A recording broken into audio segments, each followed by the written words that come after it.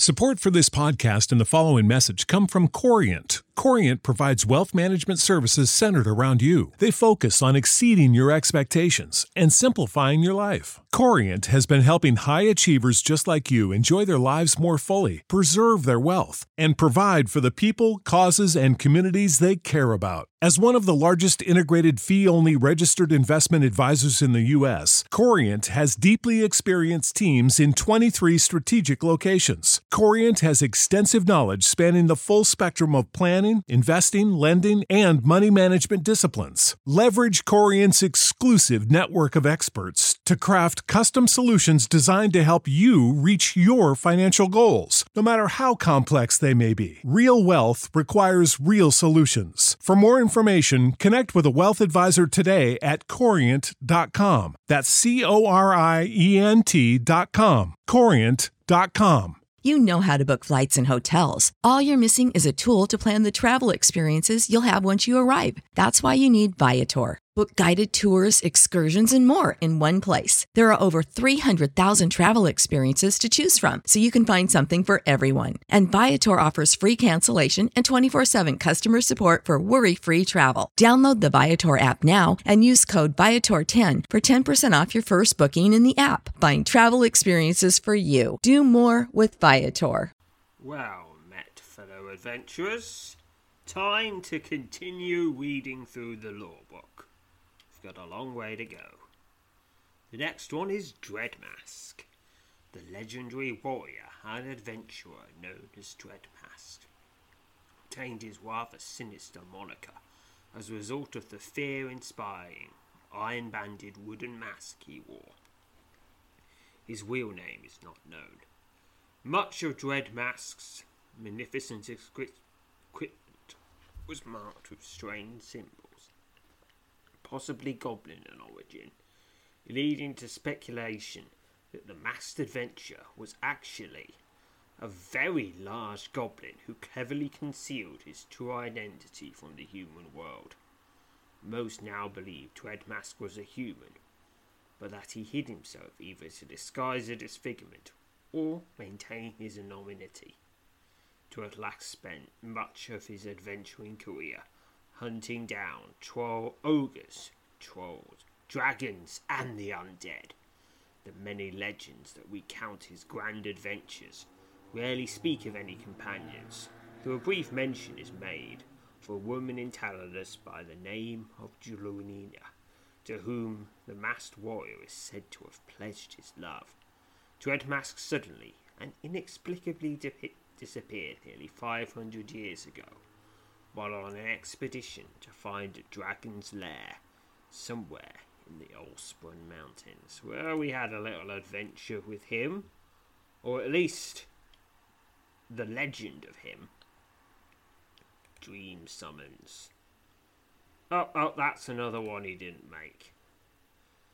Maybe I'll tell him about that. Maybe it's a future thing. Drawlock. Strange. As legend has it, the immortal and impossibly strange Drawlock, being with no discernible physical form, resides in a black stone tower that floats above the sea of snakes in the netherworld realm of Khal Jorwak.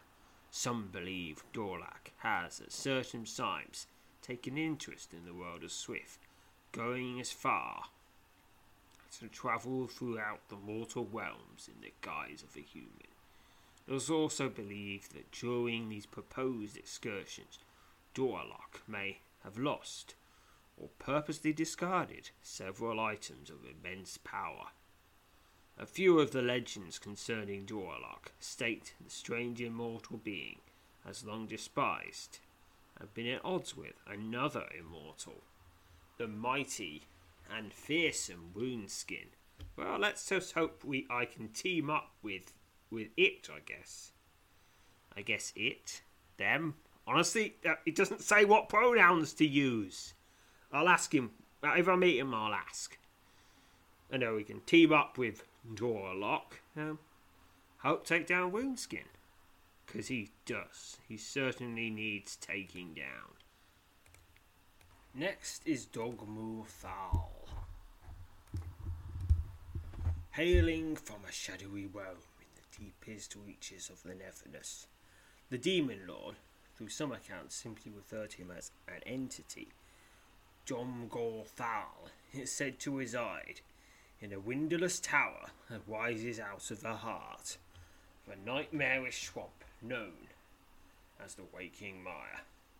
Tales abound of Dragmorthal's interference in the affairs of Swift's adventurers.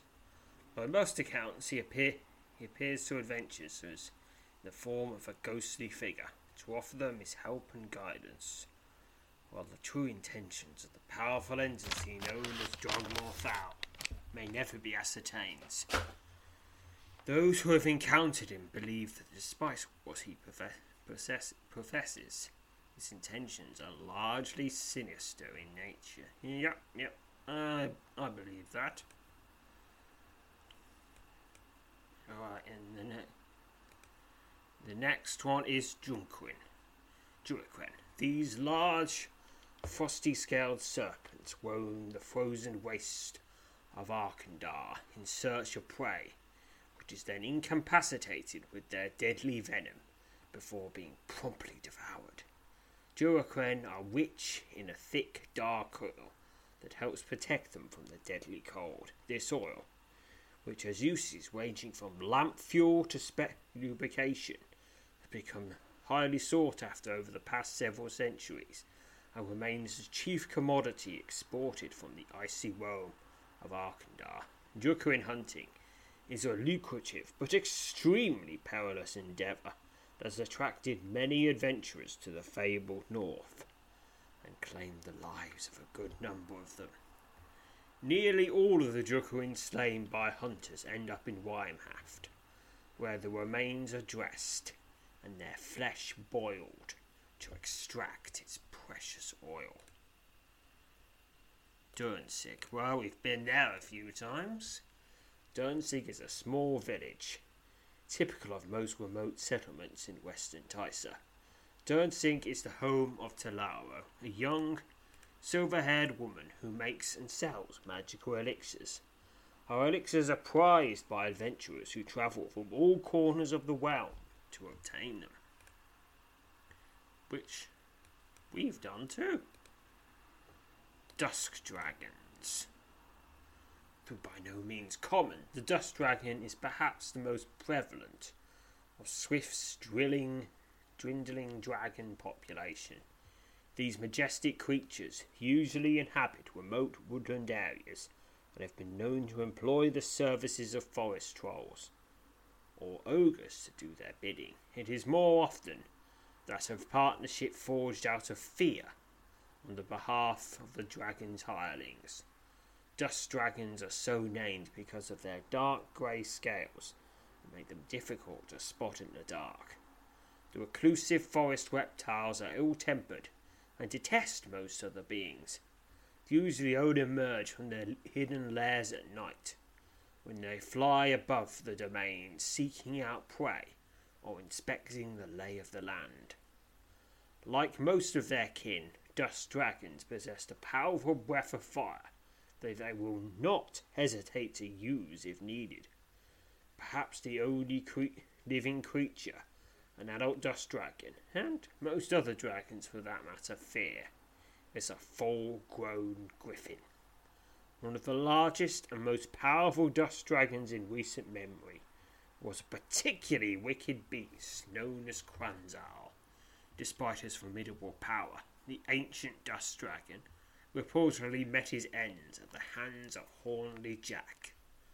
Another infamous Dusk dragon, known as Nebrin, was responsible for the razing of Gravel over 400 years ago. Alright, and that's all the D's completed. Now on to E's, Earthlord. These massive earth elementals are made primarily out of stone. Unlike many elementals, they are extremely aggressive. Ebmark. The small town of Ebmark, situated on the southern shore of Lake Ebrek, is famous for its flourishing fishing trade. Ebmark's bountiful catch includes the famous blue swordfin, Many of the town's residents believe that an ancient serpent, known in legend as the Beast of Ebmark, makes its home in the deep waters of Lake Ebrek. Elkin, a legendary huntsman who once single-handedly slew the great dragon Ijordon. Elkin is perhaps most famous, however, for his pursuit of a great but elusive stag that is said to have consumed an entire half of his life. You can read more about Elkin's stag if you wish, and I'm just about to, because it just happens to be the next entry in the list, Elkin's stag. This legendary beast is said to have roamed the forest of Tysa for over 1,000 years.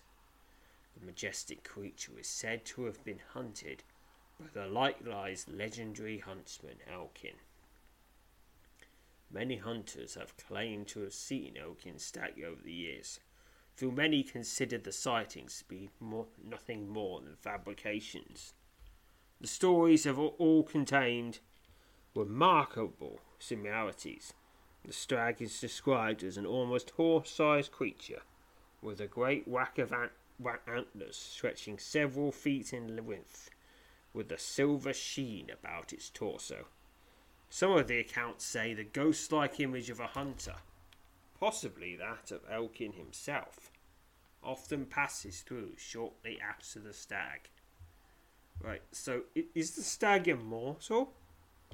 Is there like a whole species of them? Are people making stuff up?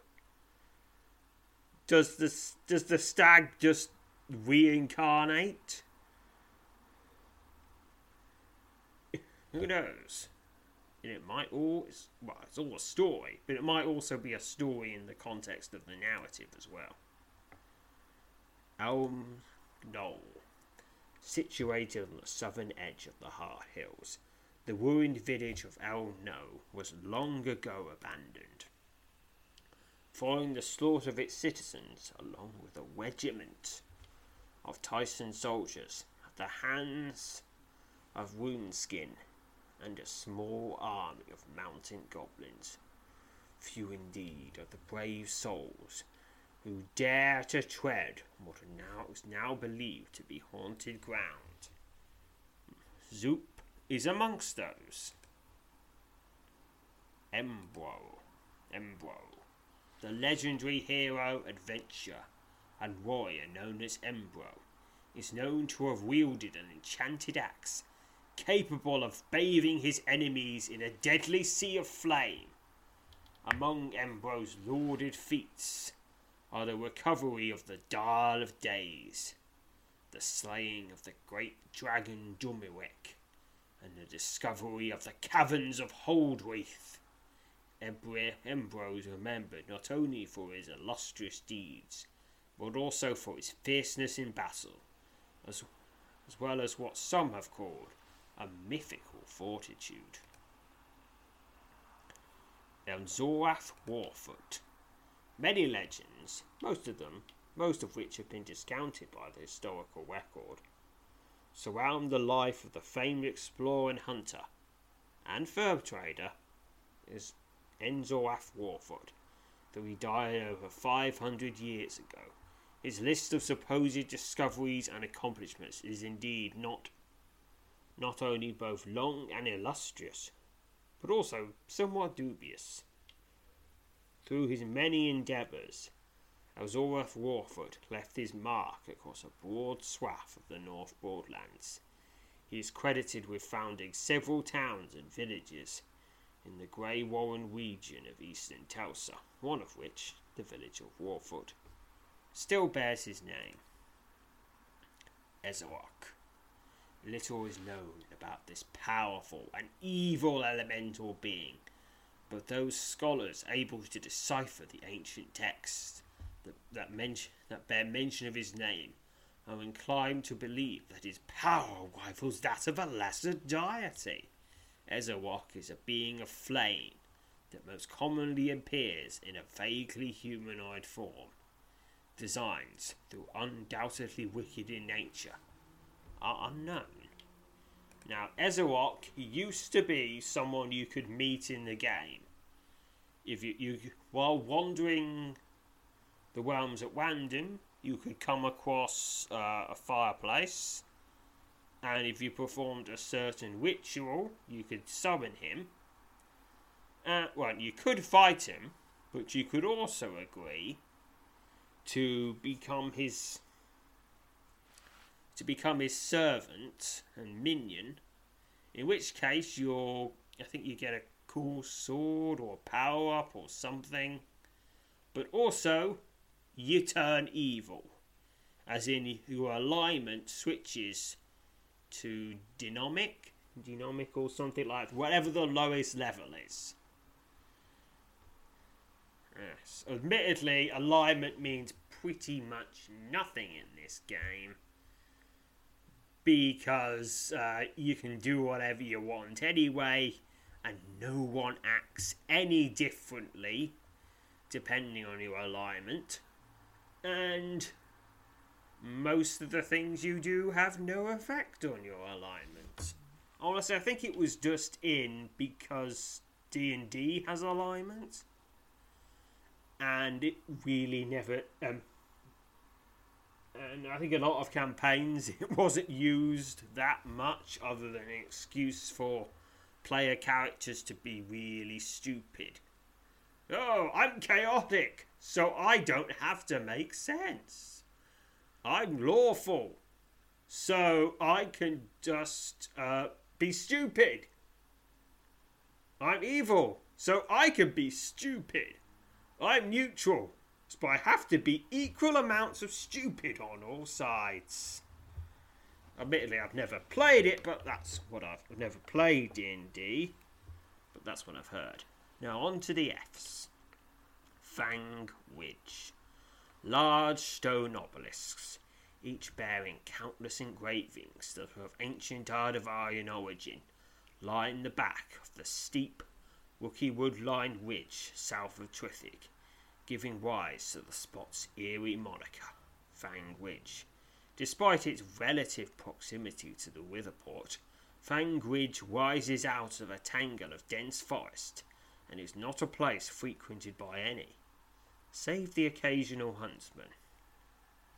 Several legends allude to a great battle once fought at the foot of the woodland ridge between an army of goblins and a much smaller force of men. Well, that is how these battles tend to go.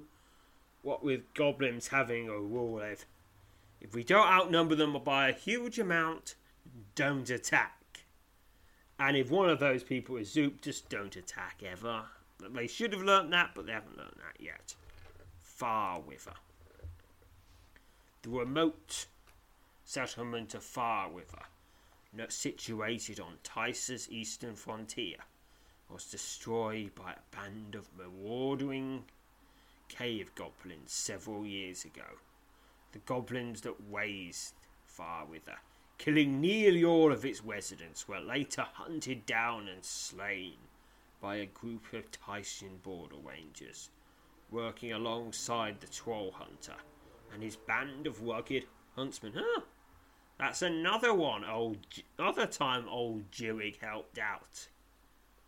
Yes, even though it was goblins, not trolls. But sometimes you just gotta settle for goblin work. The attack on Farwither has continued to serve as a fresh reminder to those across the North Broadlands of the deadly, ever-present peril that haunts the untamed wilds of the world. Fear-spitten Rockgrip. The vicious pair of immortal cave goblins are in the service of Runeskin.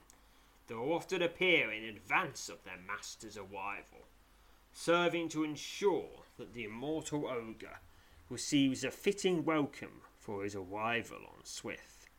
The full names of these savage brutes, as ascribed to them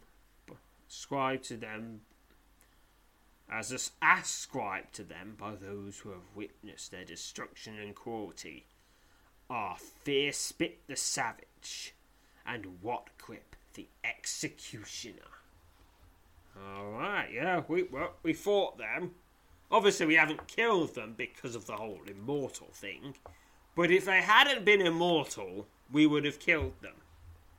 Well, I wonder what happened to them, what they're doing now that Woundskin's come back. Are they still in Woundskin's employ? Are they perhaps terrorising another world? Are they on sabbatical? They taking a vacation? Have they been demoted to some humiliating duty? Who knows? Maybe they've even failed him for the last time and have been eliminated. Well, we don't know if Woundskin does that with his immortal servants. After all, when someone's immortal, you can be so much more cruel. Fedouin Brown Bear. These large omnivores get their name from the region of Tosa they are common to. Although they can be found throughout the North Broadlands, they are most often located in and around the Fedouin mountains of western Tosa. These bears are extremely powerful creatures and have been known to attack humans without provocation. They rely mostly on their sense of smell to locate prey. If you have not been spotted, the best defence is to remain still until the bear passes, or be a famous adventurer who can survive anything. But admittedly, that defence isn't available to most. Fedouin Range. This large chain of mountains runs from the Rome of Najor in the north to the Zardin Forest in the south.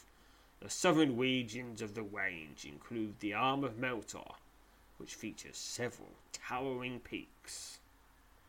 Yeah, because I think like most fantasy kingdoms turn out to be, Tysa is pretty much on land. Is pretty much all surrounded by mountains.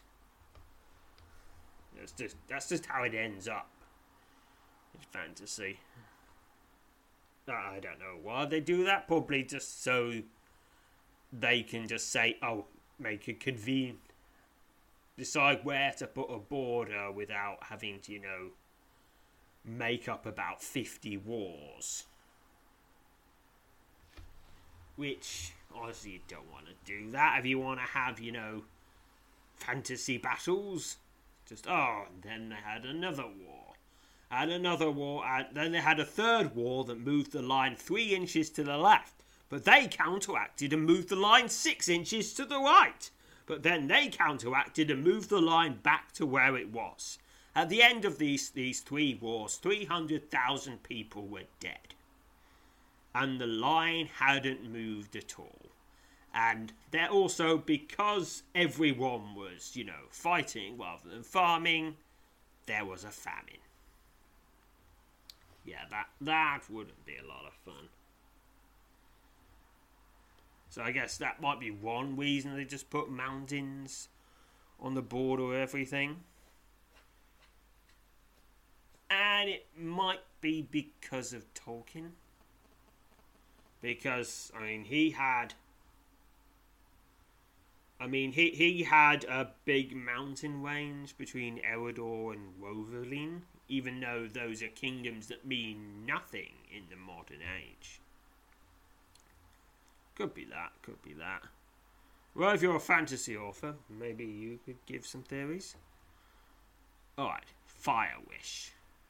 Fire Wish is a term used to describe the practice by which the fire breath of an ancient dragon is used to augment the magical properties of enchanted items, particularly weapons and armour.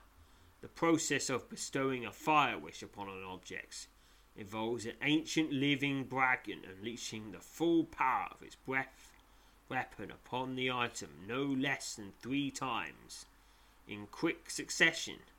Now, I just hope that dragon's a friend, because otherwise that's crazy dangerous.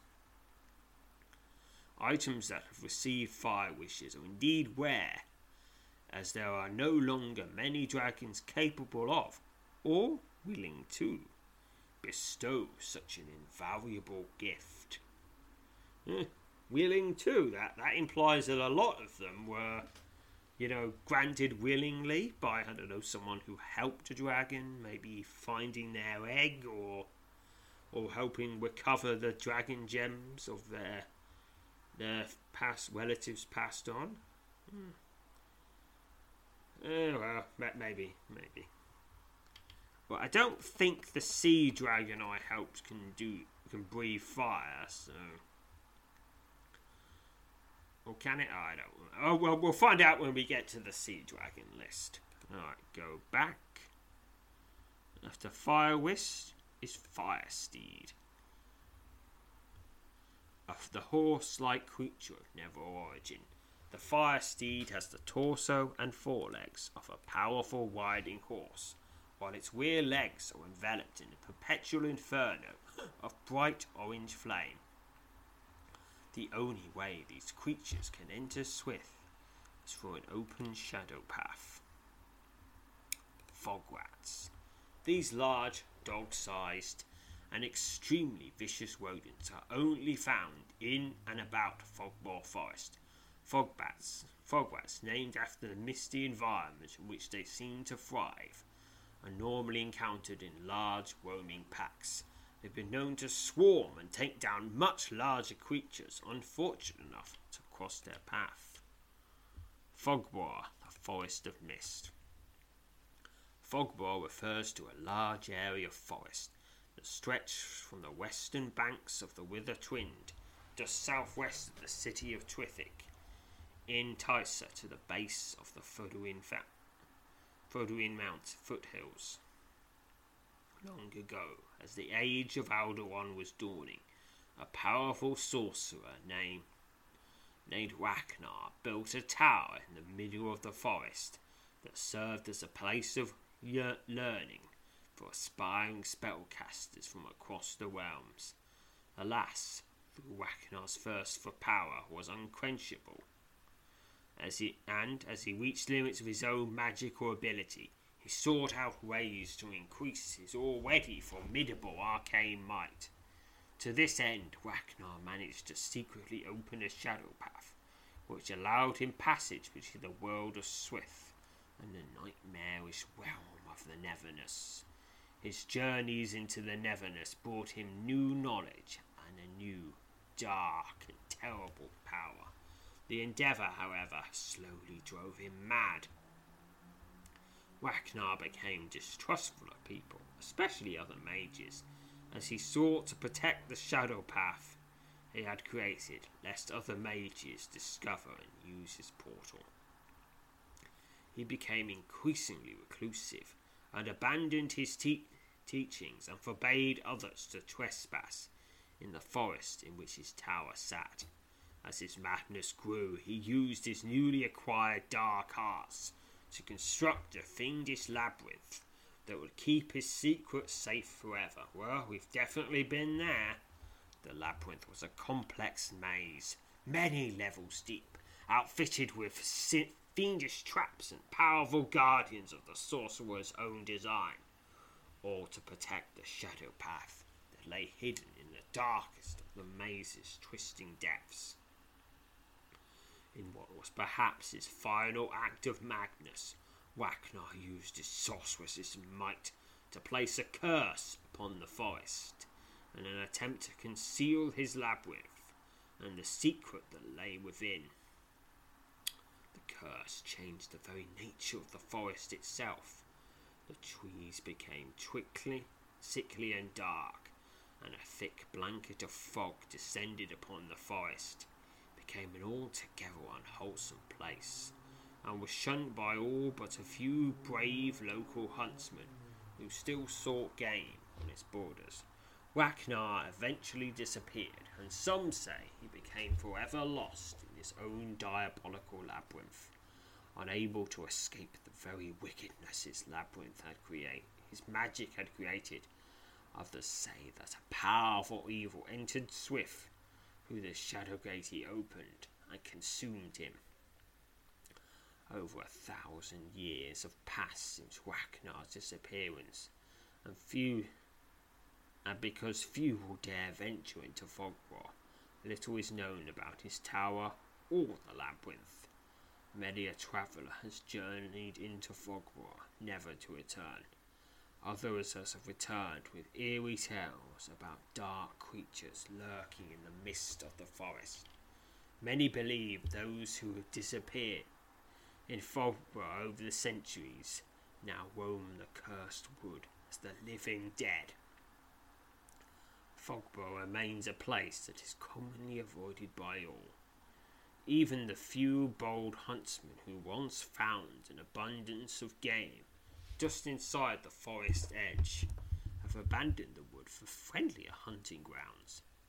The most direct way to get to the cursed forest is to cross the River Twins southwest of Trithik. However, few boatmen are willing to brave the opposite shore of the river, so close to the forest. Alright. The Footings. The Footings is the name given to the ruins of an ancient temple in the forest north of the city of Talinus. The temple, built in honour of Swithak, was destroyed in a goblin raid over 1,000 years ago. All that remains today of the temple are the shattered remnants of its once mighty columns and the massive stone footings upon which the structure rested. Thus, over the centuries, the ruins have become known to the local inhabitants as the Footings. Forest Lord.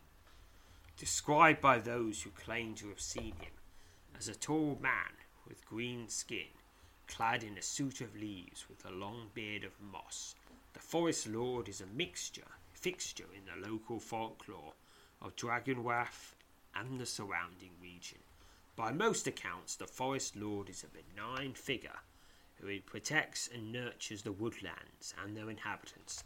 However, several supposed encounters of the Forest Lord, the course of the last century, describe a dangerous and powerful being with an intense hatred of humankind. Lorik Thumbreck, Dragonwath's protector, recently reported sighting the Forest Lord while hunting in the woods east of town. Many in Dragonwath, including Lorik's brother Denurik, remain sceptical of his claim. Forest Worm. These large grey worms can be found in areas of remote wilderness where they feed voraciously on anything unlucky enough to cross their path. Fort Ironwind. The origin of the ancient fortress of Ironwind, perched on the treacherous snow-laden upper reaches of Mount Karagan, is shrouded in mystery. The fort, a grim stone structure, overlooking one of the highest passes in all of the Allsburn Mountains, is believed to be well over 1,000 years old. For who it is that constructed it, and for what purpose, remains unknown. Breaching the fort is no easy peak. Apart from the deadly perils associated with the harsh, wintry, unforgiving weather that assails Karagan's peak, the narrow spine of ledge that once led to the foot of the fort's perch long ago crumbled away. Freeland. Freeland refers to any land decreed by Tulsa's king to be available for use by all of the kingdom's citizenry. Usually, this designation is used to allow hunting, woodcutting, and stone excavation in remote or forested areas. Land that is not open for free use by all is known as Crown Land. I wonder, is there any other designation though? You know, for owned by someone that isn't the king, or someone correctly appointed by him? Who knows? Frosthawk. These fearsome behemoths, now a rare sight even in the most remote and frigid corners of the world, are among the most powerful creatures known to man. Roughly 3 to 4 times the size of a large ogre, their leathery grey skin covered with ragged tufts of thick white fur. The muscle-laden Frosthawks possess unimaginable physical might. It is said that a single blow from one of these brutes is enough to incapacitate and kill most enemies. 5 large, angled spikes of bone, each coated in a thin layer of frost, protrude from the back of the Frosthawk. Long stone-hard claws extend from the tips of the beast's massive fingers. The face of the Frosthawk is somewhat troll-like in appearance. Through its double rows of razor-sharp teeth and massive jaws, lend the creature a much more fearsome appearance. Frosthawks, solitary creatures by nature, live in only the coldest of climes. There, when not sleeping, can sometimes slumber for up to a week. They spend their time hunting for food. Some of their favourite prey includes bears, giants, and dragons. Frosthawks will usually take up residence in a cave or similar abode. While it is unknown how it came to be, it's not uncommon to find creatures of ice, all manner of creatures, guarding the lair of a Frosthawk. Some believe that the Frosthawks possess an innate ability to wield a primal form of elemental magic, which they use to summon and retain various forms of ice elementals. Frostarm. Very little is known about the elementalists known only as Frostarm.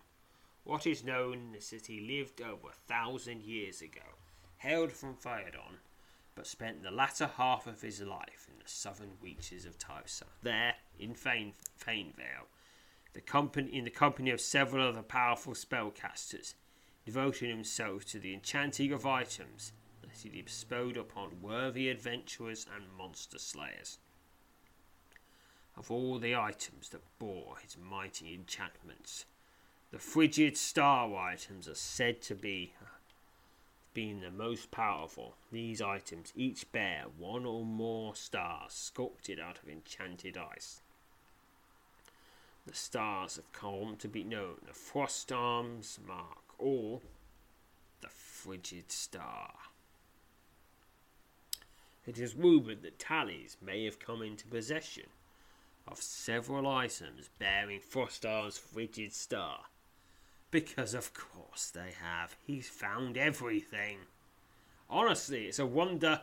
It's a wonder I don't just across my adventures come across a note saying there was a really cool sword here once, but Tallies was here, so I took it. Here, have some ATs as compensation. Frostheart. The deadly affliction known as Frostheart. Something that seems to affect only those who spend prolonged periods in extremely cold climates. Frostheart begins as a mild cough and normally results in a horrid and painful death within a couple of weeks. An icy chill in one's chest is a common symptom for anyone afflicted with this ailment, which gave rise to its name. Frostlings. Though seldom seen these days, even by those adventurers bold enough to brave the frozen peaks of the Fedwin Range, these intelligent but savage beings of ice-covered stone still guard their ancient mountaintop domains. Some of the legends surrounding these strange human-sized beings claim that the Frostlings were, in fact, once human, These legends further suggest that a powerful curse was placed upon them, turning them into beings of stone and covering them in a thick layer of frost and ice. Other legends say that frostlings are little more than an ancient race of earth elementals who, for reasons unknown, chose to dwell in remote, frigid, inhospitable regions. Regardless of their origin, frostlings are known to be both savage and cruel. There have been many reports of frostlings capturing and imprisoning adventurers who encroach upon their snowy domains. Frostlings live in large groups, sometimes numbering a couple of hundred. These groups, known as clans, are usually led by a powerful frostling who is believed to possess the ability to channel and wield elemental magic. Frostlings are known to craft items out of ice. These items are often imbued with their own elemental magic. Oh, I've not encountered any of these. Maybe they were in a seasonal adventure a while back. Frostmark. Frostmark is the name given to a raised mark in enchanted ice that typically be found adorning a weapon or a piece of armor. These marks are normally in the shape of some creature, though frost marks in the shape of non-living objects have also been reported. It's really believed that frost marks are used as a means of bestowing enchantments upon an item, when other means of enchanting said item are either not possible or too difficult. Only an extremely powerful elementalist, well versed in the realm of Arcania, could create and attach a frost mark. Galarian. Galarian is a large seaport on the western coast of Phaledon. The bulk of the Phaedonese naval fleet is harboured here, ready to take to the open seas at a moment's notice and defend the people of the North Broadland's oldest kingdom. Galarian is somewhat notorious for its connection to a secretive and violent group of Phaedonese separatists known as the Galarian Forge. Galarian remains the place where many southbound ships stop to restock provisions and make repairs before voyaging across the treacherous waters of the Aldavarian Ocean. Okay, I've looked at a map, and Phaledon's in the northwestern part of the continent. So you can go south along the western side of it to reach, well, a lot of places.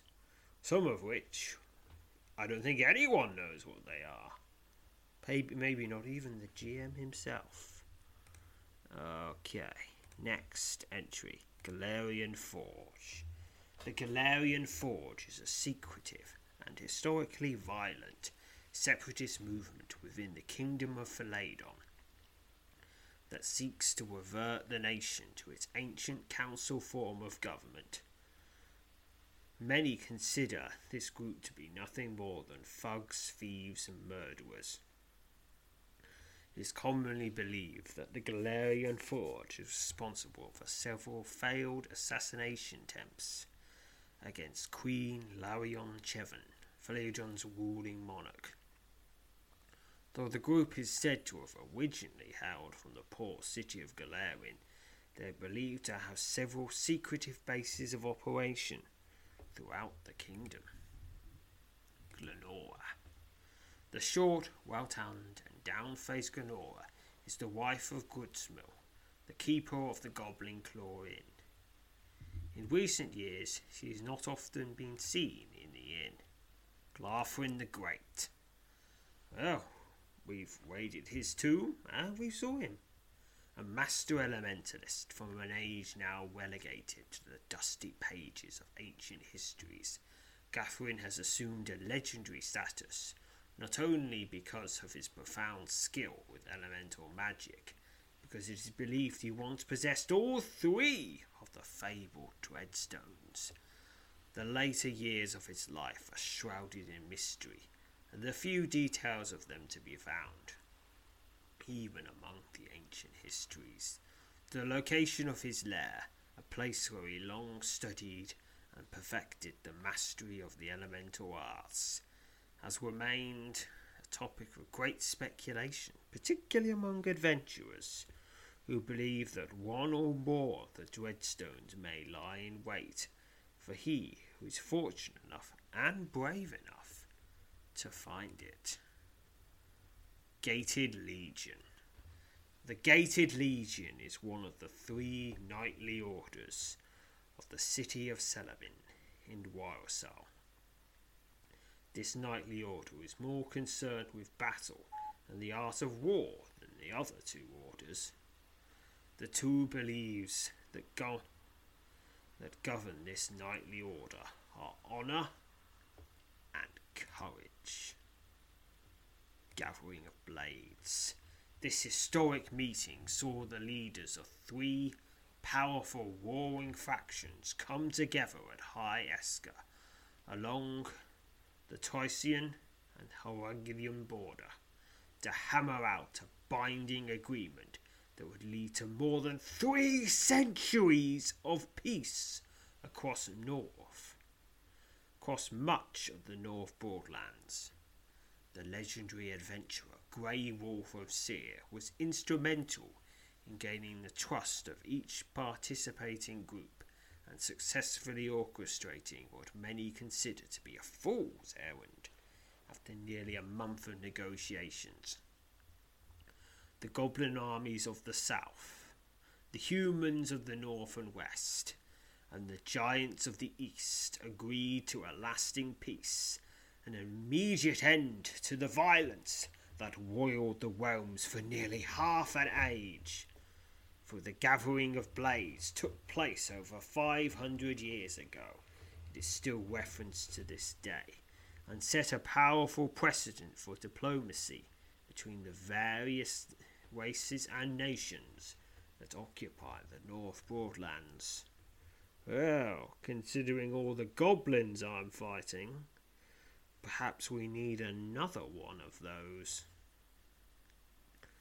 Although admittedly that means the goblins have to form into some sort of coalition where you can actually negotiate with them without having to gather together about 5,000 different chieftains who will just spend most of their time arguing amongst themselves, probably saying, "No, I'm the leader. No, I'm the leader. No, I'm the leader. No, I'm the leader. No, I'm the leader. No, I'm the leader. No, I'm the leader. No, I'm the leader. No, I'm the leader. And you're dead." "I'm not dead." "Yes, you are. Your head's been chopped off." "Oh, it has. That's a pity." General Tarquin.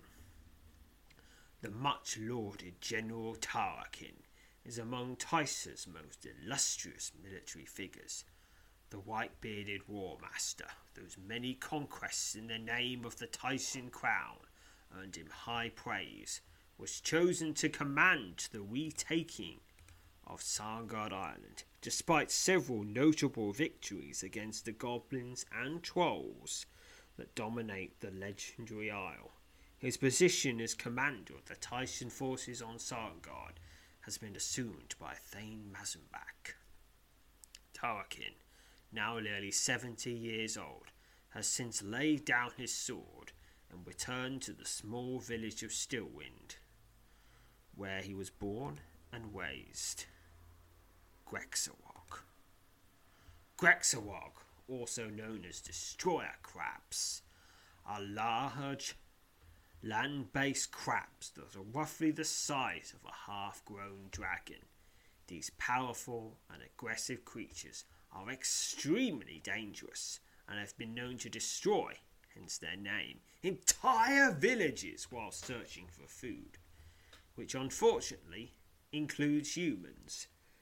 And apparently, if Zurim's any guide, they're also delicious if you cook them correctly. But of course, getting them's quite tough because they're enormous, they're armoured, they've got pincers, and they're very, very angry and very, very strong, and they don't want to be eaten, which is a pretty universal thing. Yes. Gorlin Thin. The mighty demoness Gorlin Thin is said to be one of the 4 greater demons that directly serve the demon lord Jaloth. Alright, I think it's 2 of them we've seen so far. Goreward. A Goreward is a name given to a stone specifically imbued with magic to deter undead, normally non-corporeal evil spirits, from leaving their place of haunting. A Goreward is normally a broad flat stone, inscribed with a series of cryptic runes. The effectiveness of Gorewards has long been a subject of debate in the magic-using community. Nevertheless, the appearance of a Goreward should serve as a stark warning to even the boldest of adventurers. Proceed with caution. Giant Badger. These creatures are the size of a small bear and have a rather nasty disposition. At least they weren't giant honey badgers, because then they would have an incredibly nasty disposition. Gibman. This tall, thin, unpleasant young man is the son of Gutsmill and Glenora, by his own account and those of his parents. He is an accomplished adventurer. Okay, admittedly, those aren't exactly unbiased sources. But still, he's trying, I guess. Galoris of Aspia, that dude. One of the most distinguished members of the Grey Circle's High Council and advisor to the Grey Mage. The spellcaster Ganoris is a man versed in nearly every magical discipline. His speciality, however, lies in the magical art of gating. It has been rumoured that Galoris may have learned the secrets of Kilward's cipher, and that he has mastered the art of unlocking and travelling through Shadow Pass. Well, that would explain how he keeps getting around all over the place. Greemoth of the Isles. The legends that tell of the adventures and exploits of the warrior mage Greemoth are both colourful and numerous. Known to many as Greemoth of the Isles or Greemoth of the Crowns, the adventuring hero spent much of his time exploring the locked crowns of Barrow Loch. Greemoth, having married the daughter of one of Tysus Thanes, set up residence in the ruined keep on the southern shores of Silver Crown Isle. He spent a large portion of his vast wealth restoring the fortress to its original grandeur. During one of his adventures, Greemoth is said to have acquired an Oxian artifact, a bone and iron pendant that became known as Greemoth's Bane. Alright, that sounds ominous. The pendant, which granted the hero almost supernatural combat ability, is believed to have exerted over him a dark, insidious influence. Well, it is from Ox, yes, the Neville realm of bad stuff, and the great demon lord himself, so if something's from there, it's probably bad news. As Greemoth fell deeper into the control of his prized pendant, his family, his household, and his closest friends and allies are said to have deserted him. Alone, he spent his days locked up in his grand keep. Greemoth reportedly leapt to his death from the keep's battlements. Gloomsulker, a malevolent abomination from the deep recesses of the Neverness. Gloomsulkers are lesser demons that seek out desolate, remote places where they lie in wait for an unsuspecting victim. These grey-skinned humanoid creatures almost always have a pair of thick, leathery wings and a leathery spiked tail with which they can effectively employ as a weapon. Though speechless in any normal sense, gloomstalkers are known to emit all manner of shrieks and snarls when attacking their prey. The mouths of these demons, nearly 4 times the size of a human mouth, are filled with long, curved fangs, and their fingers are tipped with curved, black, stone-hard claws. Gloomstalkers will often lurk unseen in a place for a lengthy period of time before making a move against its chosen victims. These vile creatures can only be damaged by magic or magical weapons. It is believed that killing a gloomstalker can cause the demon's disembodied spirit to linger for a time over the area in which it was slain, adversely affecting any living soul in its immediate vicinity. And that is something we saw happen. But it cleared up fairly quickly. Alright, Glowing Goblin. Well, we encountered that guy. This strange creature who has earned his name from the lurid golden glow that emanates from his equally golden skin, has long been the subject of many legends throughout the North Broadlands. Most accounts feature the sinister goblin as a master thief who steals valuable treasures and hoards them away in his secret lair. He most often appears in large cities. Others believe that the glowing goblin is an agent in the employ of some greater and far more sinister figure. The few times that either adventurers or city guardsmen have caught up with the foul creature have ended with the goblin escaping, often after slaying one or more of his pursuers. The renowned adventurer Tallies claims to have defeated the glowing goblin in the city of Twithick more than 20 years ago. Tallies recalls that the goblin's body vanished after it was slain, and in its place he found 3 strange silver coins, each bearing an engraving of a snarling goblin's head. Tallies' account has led to widespread speculation that the goblin is not a creature of this world. Gnarl Snake. These grey-scaled snakes possess an extremely toxic venom, and although they are not normally aggressive, they will fight to the death to defend what they consider their lair. They have been known to reach lengths of 6 feet. We probably fought one of them somewhere, maybe the mossy hillside outside Talanus. Goblin Bomb.